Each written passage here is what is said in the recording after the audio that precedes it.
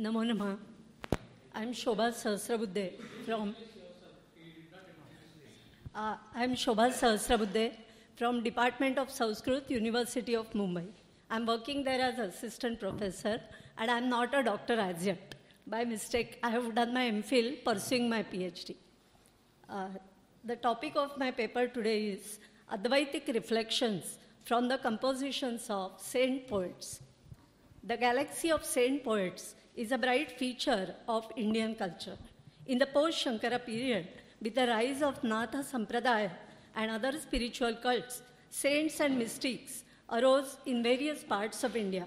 They mingled with common people and had great concern for the masses.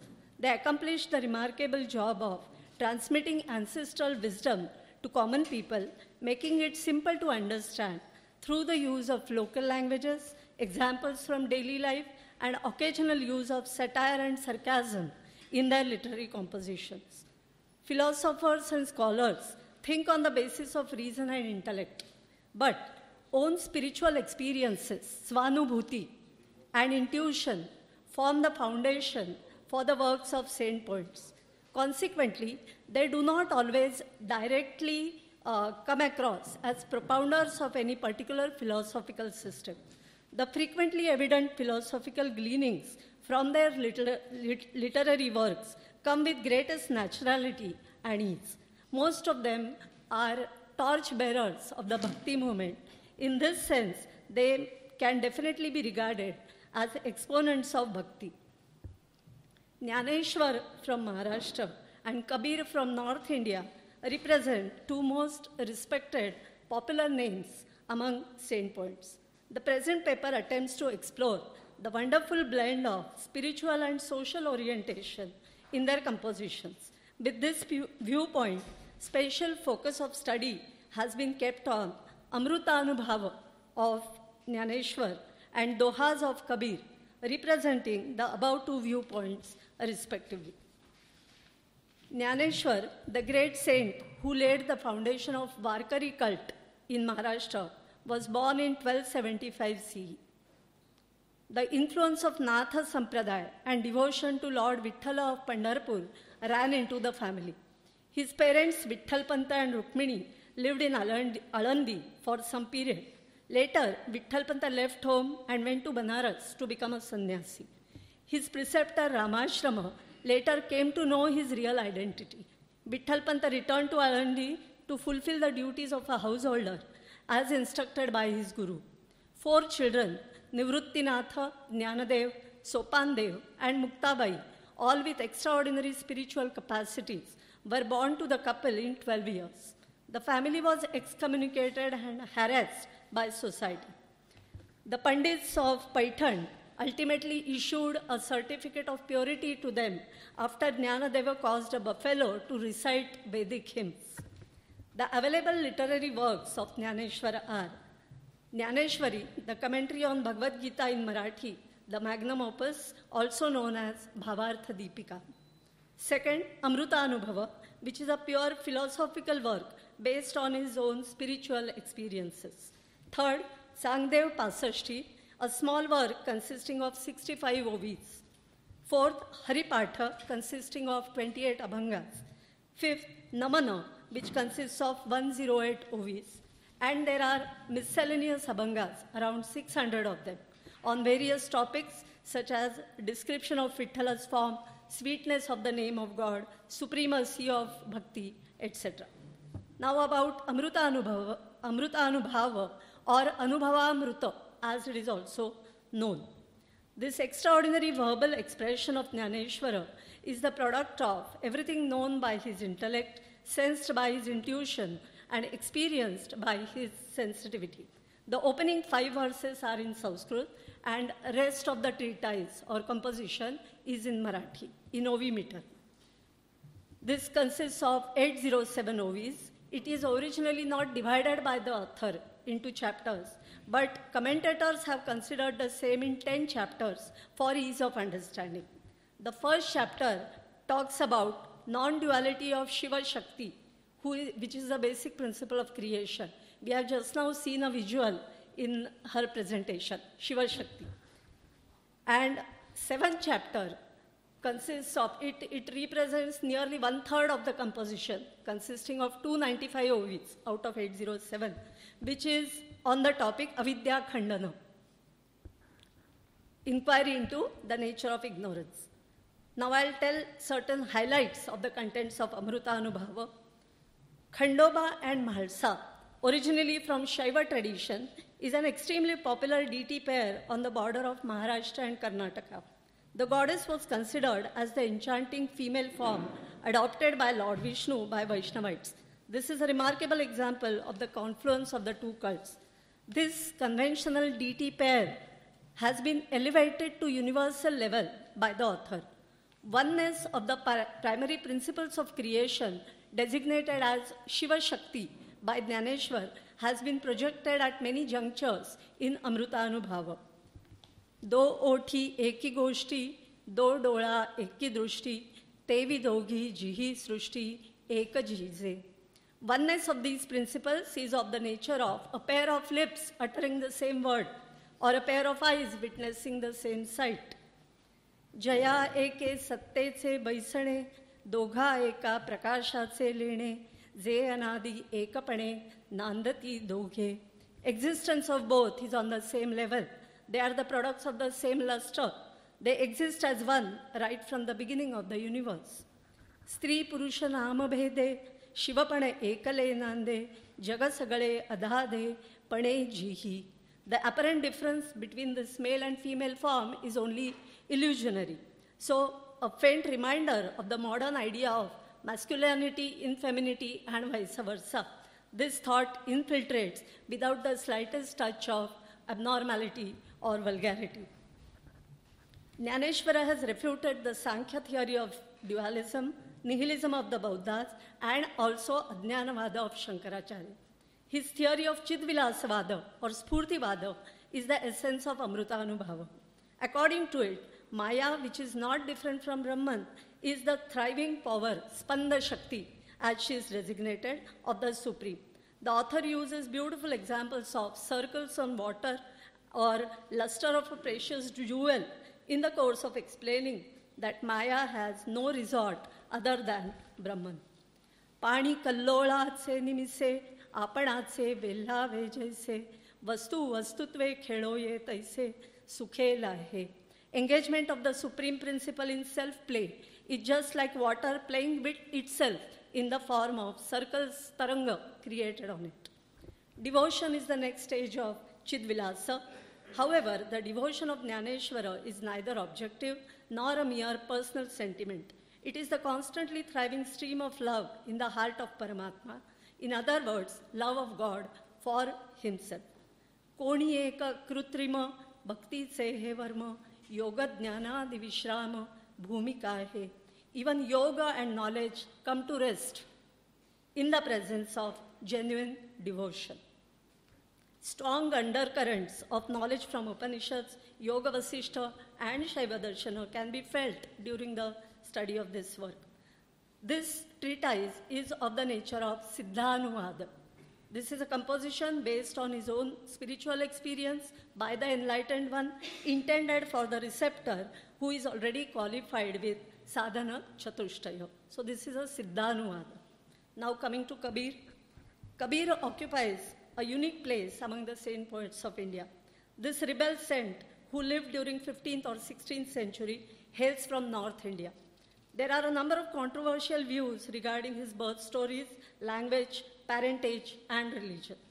The point of agreement is that he was brought up by a weaver, Julaha, named Niru, and his wife Nima from Banaras. He had no formal education. His spiritual guru was Ramananda. The followers of Kabir include people of all religions and castes from all walks of life. When Kabir died at Malghar in Basti district of Uttar Pradesh, a dispute arose between his Hindu and Muslim followers regarding the disposal of his body.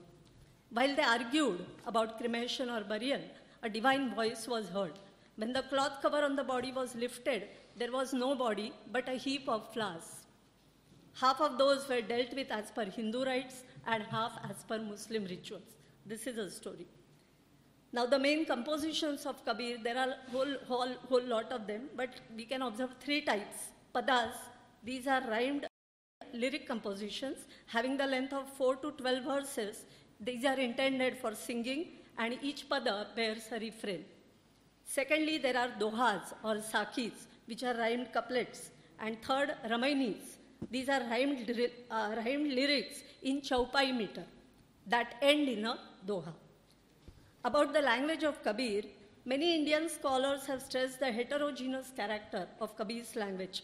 Some regard his reference to Purbi Boli as Old Awadhi, while S.S. Das, the first editor of Kabira Granthavali, he says that Kabir's language is Panchamela Khichari, that is a hodgepodge, a mixture of many, Panchamela Khichari. Then one interesting view is by Parshuram Chaturvedi. He refers to Purab. He understands Purab in the sense of direction east, which is the direction of salvation. So various views are there. The multi-viewed fabric of Kabir's life is woven with warps and wefts of poetry, philosophy, yogic and spiritual experiences, and above all, bhakti. Most importantly, his words come naturally through similes in daily life, which common people can easily identify with. Some of the common themes of the poetic works of Kabir are as follows. Firstly, Kabir appeals to people earnestly to search for God within themselves, not outside. The principle of oneness of Jiva Ishvara is projected with amazing ease by Kabir. Here are a few examples. Jo nainana mein putali, tyo malika ghar mahi, मूर्ख लोग न जानिए बाहर ढूंढत जाही. That is, God resides within us, just like eyeball within the eye, and foolish people search for him outside. Second is, जो तिल में तेल है, जो चकमक में आग, तेरा प्रीतम तुझ में जाग सके तो जाग. Just like oil in sesame seeds, fire in the flame stones, your beloved is within you. Search for it, for him, realize him if you can. Kasturi kundali basai, mruga ढूंढई वनमाही, ऐसे घटी घटी राम है, दुनिया देखे नहीं. Fragrant musk is in the navel of the musk deer. He wanders in forest in its search. Similarly, God is present in every entity, but the world fails to notice. Now, this divine which is stated above sometimes finds subtle expression. Nirguna, it is portrayed as devoid of attributes. Seep nahi, sagar nahi, swati bunda bhi nahi, kabir moti nipajai, suna saravar ghatamahi. That formless supreme is neither shell, nor ocean, nor the droplet of rainwater. It is the pearl born in the peaceful lake of the innermost mind. Search for it there. मेरा मुझ में कछु नहीं, जो कछु है सो तोर, तेरा तुझको सो पता, क्या लागे है मोर. Nothing in me is mine. I surrender to you everything that is yours only. मैं लागा उस एक सो, एक भया सब माही, सब मेरा, मैं सबन का, तहा दूसरा नहीं. I was chasing the Supreme One for a long time, but I realized that he resides within everyone. At that juncture, after realizing it, I became inseparable with everyone and all became my own. Kabir also sometimes gives tips of practical relevance which contribute to good social and personal conduct. नहाए धोए क्या हुआ, जो मन मैल न जाए, mean सदा जल में रहे, धोए बास न जाए. Cleaning the body is meaningless if the mind is not clean. Fish carries bad odor in spite of it being in water all the time and also washing it again and again with water. Kaal kare so aaj kar, this is very famous. Aaj kare so ab, pal mein paralaya hoegi, bahuri karega kab. Whatever is scheduled tomorrow, do it today. Whatever is scheduled today, do it now.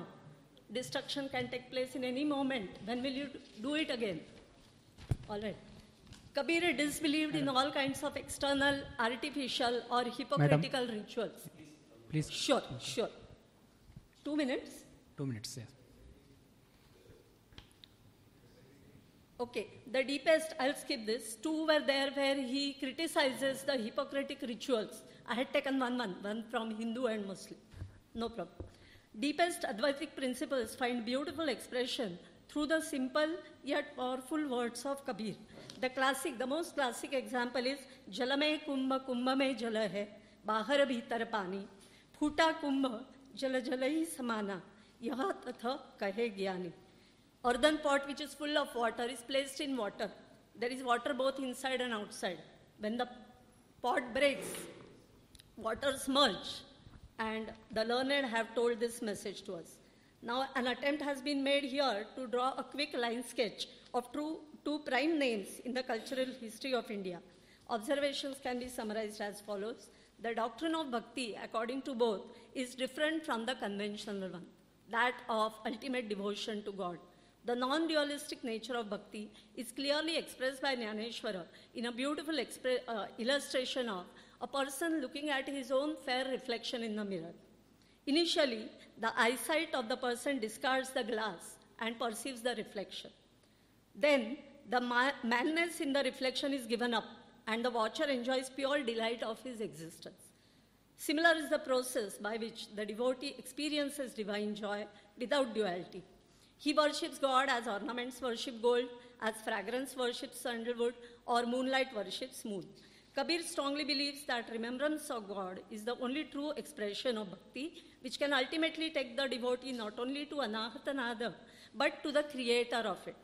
Vajai jantra nada dhuni hoi, jo bajavai so aurai koi, vaji nache kautika dekha, jo nachavai wo kinahu na pekha. So the foundation of compositions of both of them is nirguna. Culmination of the journey of both is the same. However, the difference is evident, or it lies in the temperament. Shantarasa predominates Jnaneshwara's works. Jnaneshwara, with his affectionate tone, comes across as universal empathy impersonated, while Kabir, with his frank style, is the fakir incarnated. Jnaneshwar is lovingly addressed as Jnanoba Mauli. Universal viewpoint is not central to Kabir. He is the advocate of individual practice. Undoubtedly, this difference too is illusionary, similar to the apparent difference between the Brahman and the universe.